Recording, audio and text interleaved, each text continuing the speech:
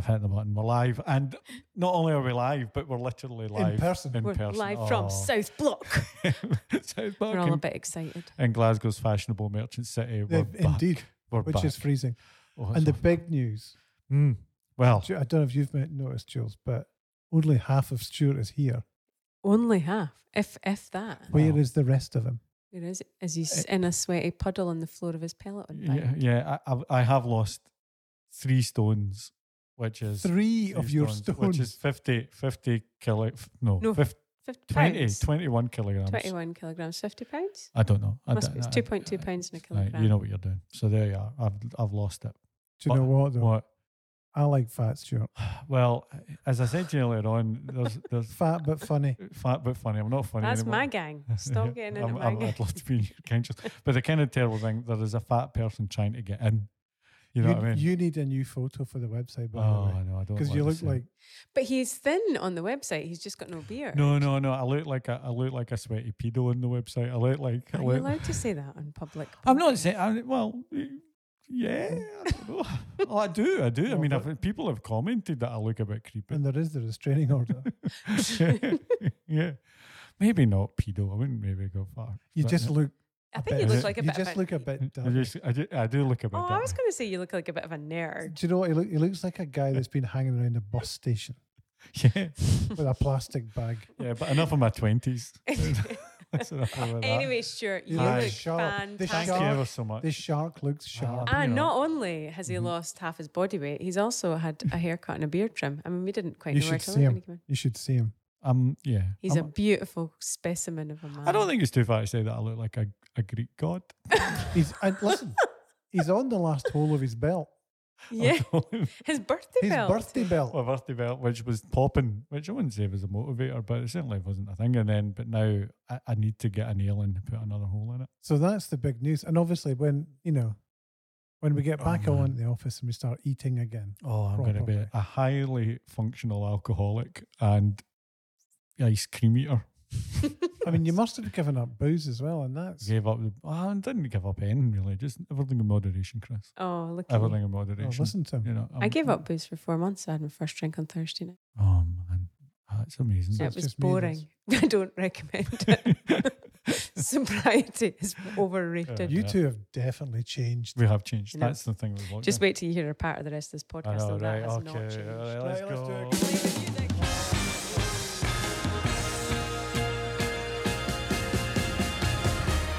Welcome to the Good Roundup. Good is a brand consultancy. What? What was that even?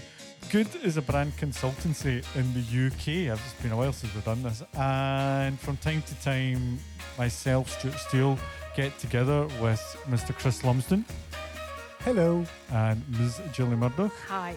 And we talk about brand. And we're going to be talking about a project that we've been working on that we've just recently released on our website. So it's a little bit about us today. Us. Yeah. But I think it's an interesting us. It's an interesting us. It's an us that I'm very, very close to and can't really be objective about yet. That's all right. That's all right.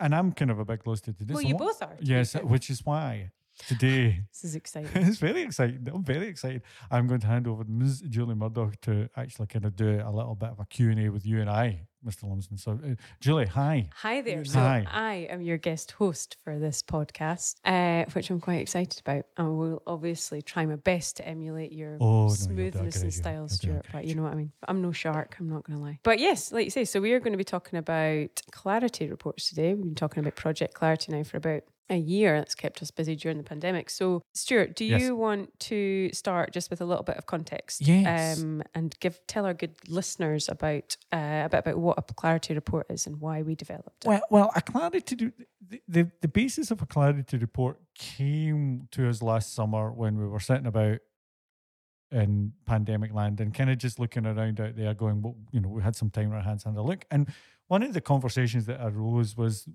brand tracking as a tool was very interesting, and it was something that we really like to have, where you go out and you ask people about things about a brand. And you're very into this, Julie. You know more about it than I do. but Gives you just- the benchmarks. yeah, the benchmarks and everything else. But they're pretty big deals. They're kind of not cheap, take a long period of time to do.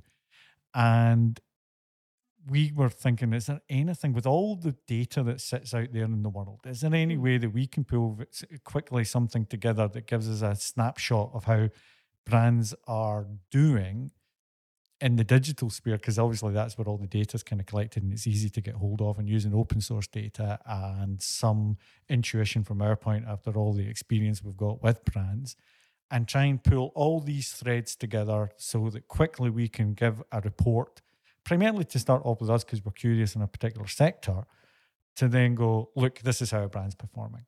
So And more in the kind of in real time as opposed to longer term traditional brand tracking. yeah, so it's just a kind of snapshot to go, you're doing good here, not great there, and could improve here, and you're doing really well there.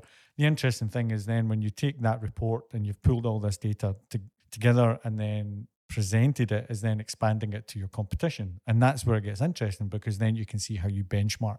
It plays to one of our core beliefs of simplicity, doesn't it? We keep telling clients about being, if you're simple and you shun complexity and you communicate coherently and consistently with customers over a long period of time, then the chances are you'll outperform better competitors. So we wanted to kind of create a snapshot to say, this is how you're doing versus the category.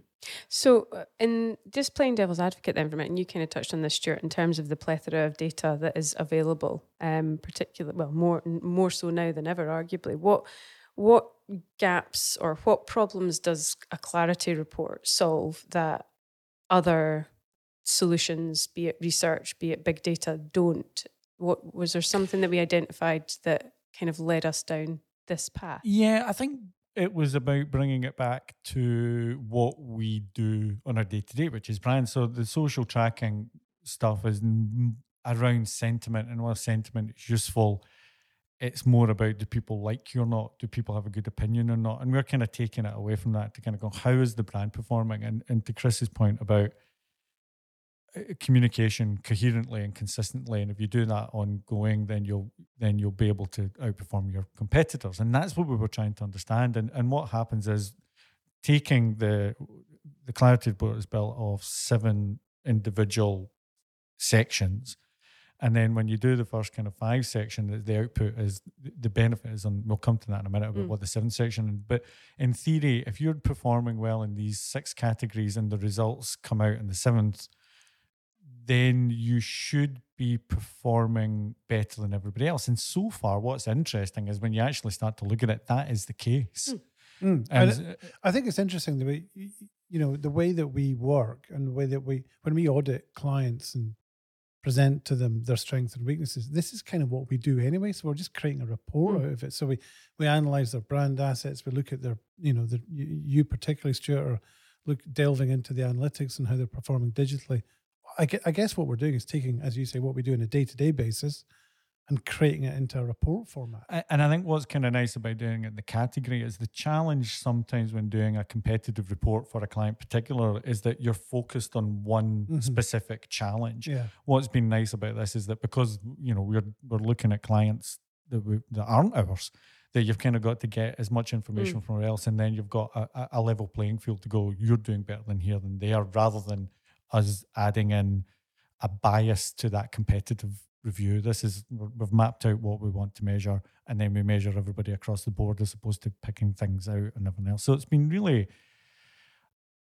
interesting just trying to work out what it is we're trying to measure, and to get and to ultimately, that's why it's called Clarity, to provide a clarity in the amount of data and how the brand's performing against other people that you can easily understand.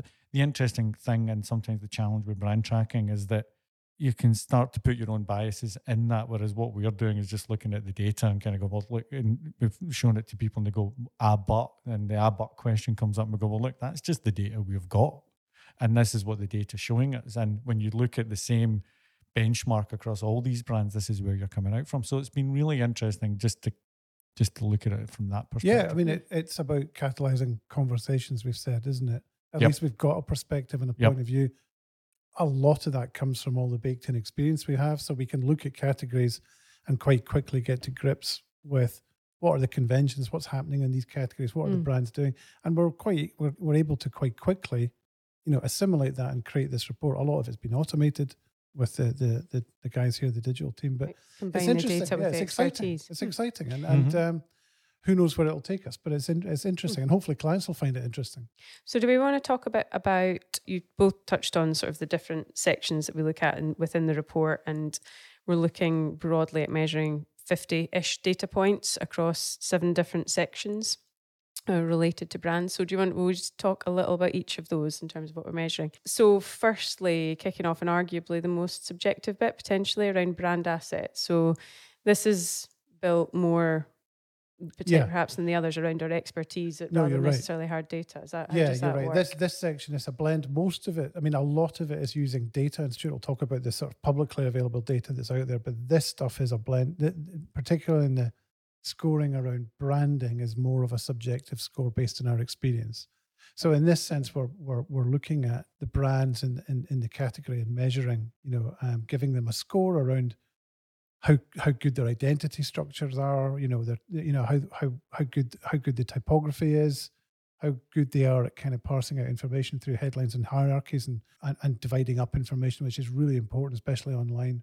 We're looking at colors, we're looking at imagery, we're looking at simplicity and clarity of the execution, all these kind of elements. So the really core sort of brand building blocks. And as I said, these are the sort of cornerstones, if you like, of how we measure our clients' brands as well. So all we're doing is bringing some data to that and scoring them. And then moving on to the second section, which is focused on language, brand language. Similar. And this is something that we talk a lot about, and we've talked about in previous podcasts about the importance of brand language. So again, when it comes to a clarity report, what are we looking at? How are we kind of evaluating sort of the language aspect of our brand? Well, I mean, again, this is another subjective one, and actually we've pulled it out as a separate section. We had a big debate about this because it is part of branding, but we do think it's disproportionately important. We talk a lot about platforms. I mean, I'm sure we've talked about it on these podcasts before, but the way that a brand sounds and the language it uses is so important. So we are looking at stuff like, or we are using some automated metrics here to look at readability and sentiment, but we're also just looking at the whether they're able to leverage a platform and develop a personality that goes quite deep. So we're measuring stuff on site and online. Does it extend into social channels, and does it extend relatively deeply into stuff like the website? So living beyond the homepage and deeper into, for example, product pages. So we're not just so we're looking at different sections of the site and how the brand talks within each of those areas. 100%, yeah. So again, subjective at some level, but getting scored. Look at the data. Yeah. And which leads us neatly on to the third section of the website itself. And we, again, have talked in previous podcasts about, our philosophy being very much based on the belief that you can't solve your brand problem. Can't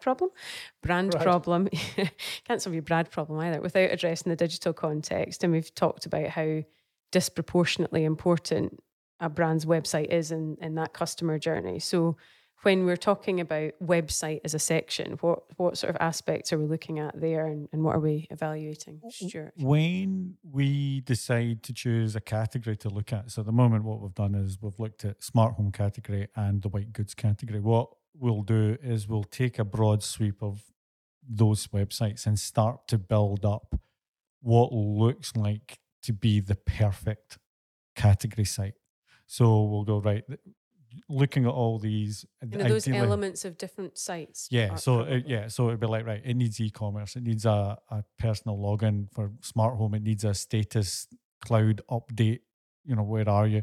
And we'll put all this out, and then what we'll do is we'll then go back to all the sites and then measure them individually and kind of go, right, does it have this? Does it have a find a retailer? Does it have how much stock is in? All those things get added up to kind of create how the website compares. And these are sort of helpful customer tools. Yeah, because ultimately what we're trying to do, as we said in probably the most famous podcast, with your website is your brand. Actually, is your brand. Is your brand. And when we've actually looked to see, and so that is very true. When we're looking at the website, we're going, this is your brand, and does it all come together, and does it all feel part of the brand, or does it feel a little bit loosey-goosey? And if it feels a bit loosey-goosey, you're not going to rank so highly.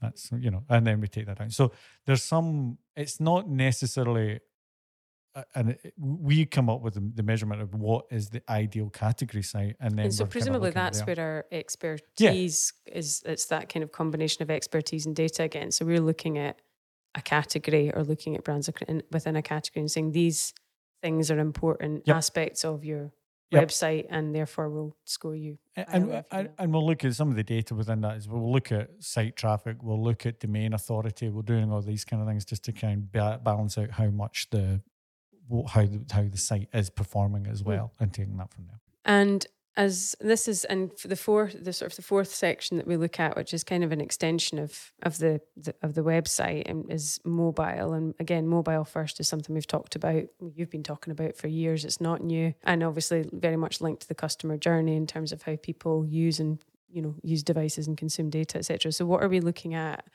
there? Is it purely quality of the mobile experience, or whether it's optimized, or is it more sophisticated than that? Or? Or complicated. It's complicated. It's about the company. I mean, what rips my knitting is that what tends to happen with a website that has maybe got a few £100,000 behind it is that when it's presented to the board, it's presented on, and as I say in the blog article, on the 75-inch TV in the boardroom, and it'll be the desktop experience.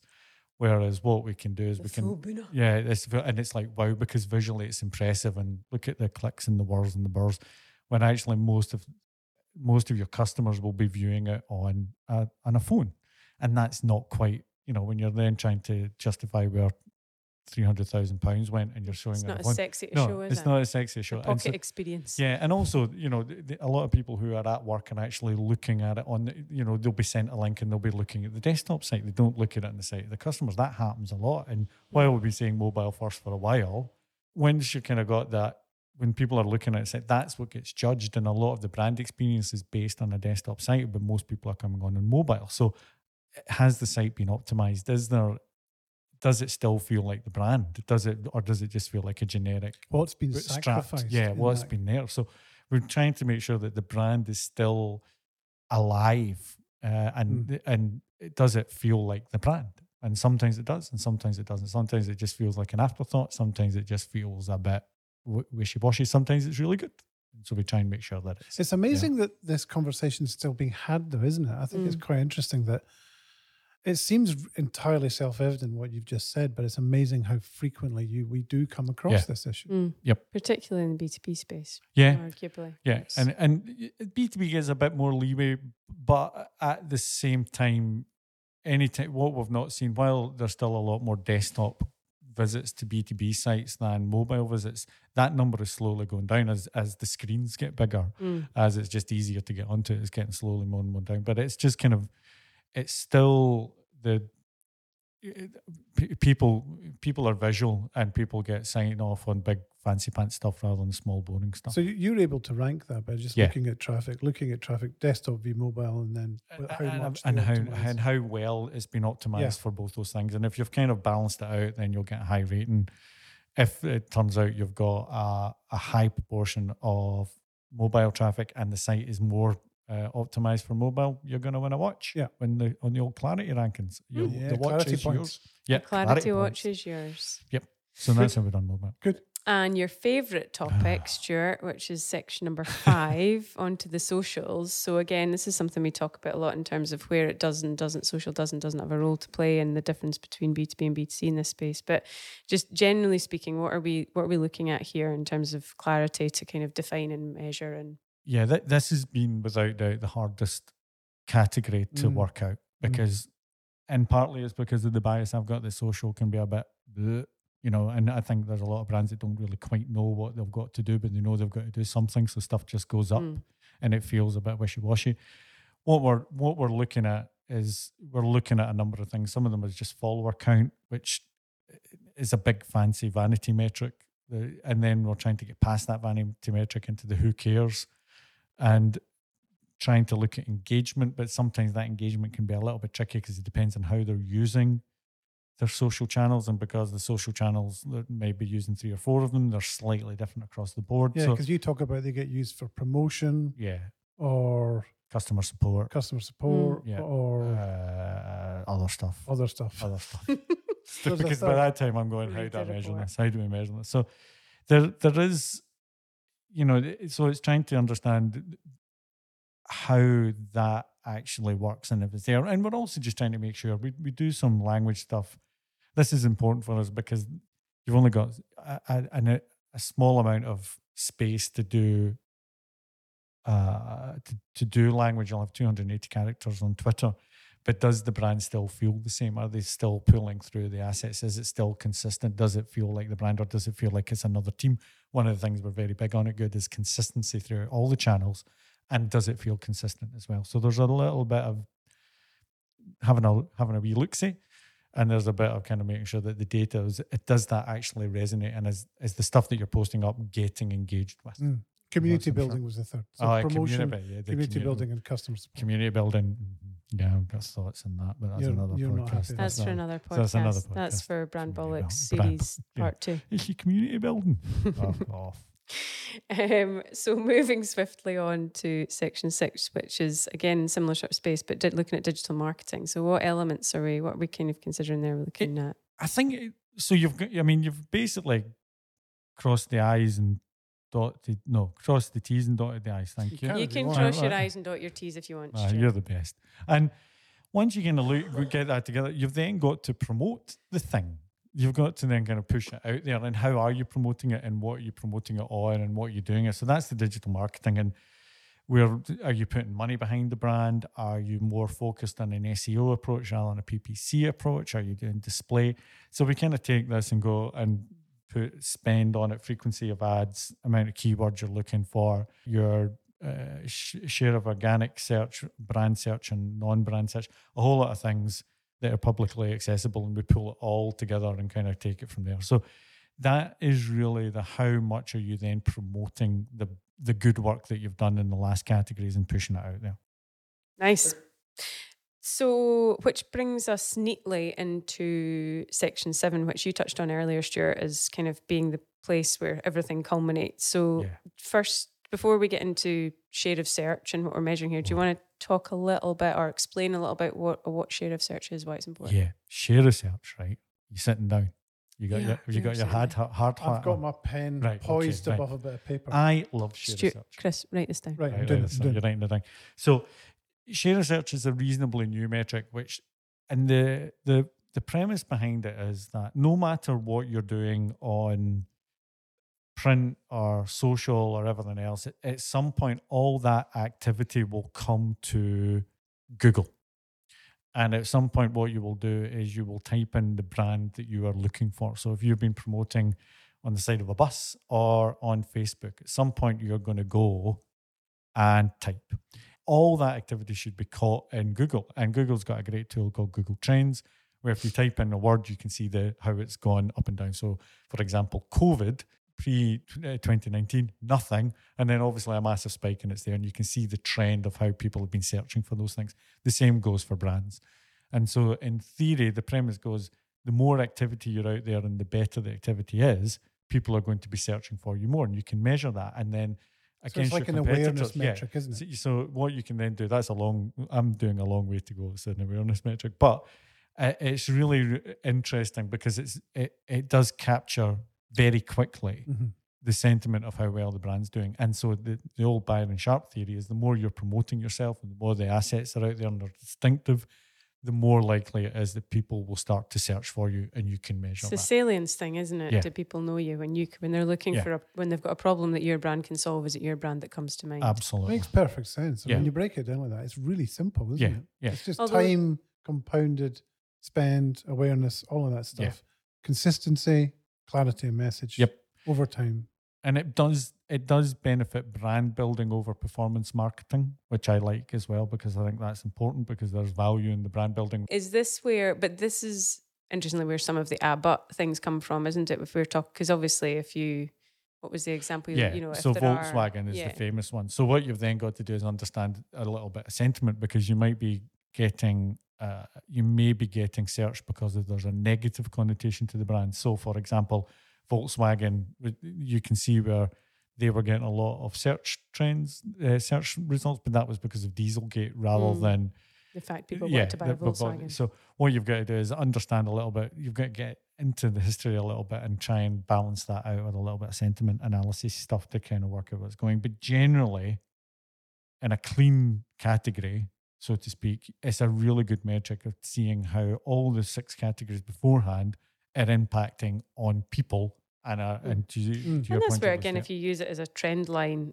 trends as a trend line over time, as opposed to, kind of iron out some of those spikes, is it going up or down? And just use that's why these little subsections within the overall report are all quite interesting some of that, doesn't in their own right. So, some people will be overly interested in this. And I guess that's why it can also act as a kind of snapshot in time, or in its own way, it's a tracker, right?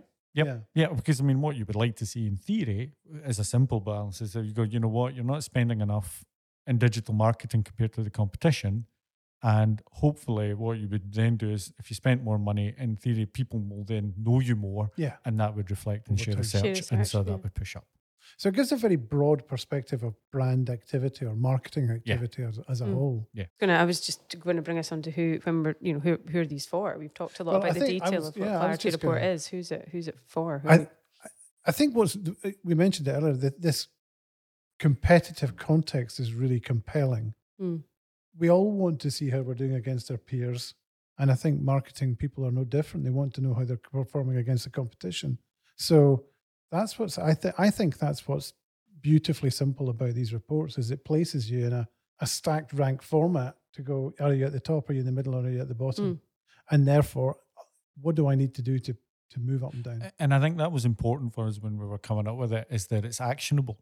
Yeah. That it's not just here's the report, great, what do you do? And I think sometimes brand tracking can be a little bit, what do I do with these 70 slides? That's one of the things that you've talked about. You talk about the difference between big data and meaningful data, and I think that's it's the so what at the end of it, isn't it? Is it what do I? These are a bunch of observations about my brand, but what does that mean? What do I now do? And I think the interesting thing with the Clarity Report is it kind of gives you some direction and steer in terms of what those next actions might be in terms of priority. Yeah, and they're not going to be perfect. Some people are going to look at them and go, yeah, but I don't believe your data. I don't believe this. I don't believe that. That's fine. Great. Pick holes in it. But at least we're crystallizing our opinions into some sort of value and being prepared to get behind it and argue it. Yeah, and I think one of the things that I've written about on our journal on the website is how bad reporting can be, because you've kind of got... we've worked with CMOs who don't need to see all the detail. The great thing about this can be one slide and going, this is how we're performing against these competitors. And then you get it, because it's like, there it is. Or if you want to know more, you can go into more of the detail about why you're at that level compared to the competitors. And that's the great thing about it. So the report can be top line, or it can get into the detail and say, well, actually, you're spending X, they're spending Y, or you don't have these things on your website compared to the competition. There's things that you can absolutely do to build up your brand, and I'm really quite proud after 9 months of creating something that, because there is the scary moment when you're doing it, you go, does this mean anything? Yeah, we've poured a lot of time into it. Yeah, and there is something that I think is really useful for those marketeers who are A, trying to improve the brand, and B, trying to easily explain to other stakeholders the work that they're doing and the impact that the work they're doing is having on the brand. So, summing up then. Oh, okay. So we've got a couple of reports that are live on the site. We've White Goods Report and Smart Home as examples. Yep. What are we asking people to do? Just have a look if it's interesting and find out a bit more, and give us a shout with any questions. I mean, obviously what's interesting is that it's that kind of interesting, scary moment where you've worked on something for 9 months and it's been a team of 4, 5, and then you've opened it up to the company, which is then a team of 20, 25, and now you're opening it up to the world, and there's going to be things that we've missed. And I'm quite interested in the feedback and kind of go, what? It's not one and done, is No, it? it's not one and done. And I think we're on a journey with this, and I would be interested in what people think about it. Do they think it's useful? What would they say is missing? Is there a category that they would like to explore? So I think it's a useful tool for marketeers. I think it's not finished, and I'd like to get their feedback as to what they think we'll always be improving it. Yep. Yeah. Okay. That's Clarity. Oh, that is Project Clarity. It's been an eventful pandemic. We've given birth to clarity after 9 months. Oh, God. Shit. After It's all horrible gone analogy weird. to It's end all on. gone Yeah. weird. Shit. there's something. It's all got terribly weird. It's a bit of a metaphor. Yeah. It's Yes. kind of birthing metaphor It's for you. Chris's good baby. Yeah, it's a baby. No. Nice, but yeah, interested to hear what people think. Yes. Have a poke about on the site. See Lots what you think. of- Give us a shout with any I'll questions. put it in the show notes. There'll be links in the show notes. Right. Happy days. Thanks, Till folks. next time. See ya. Bye. Bye. Ciao, ciao.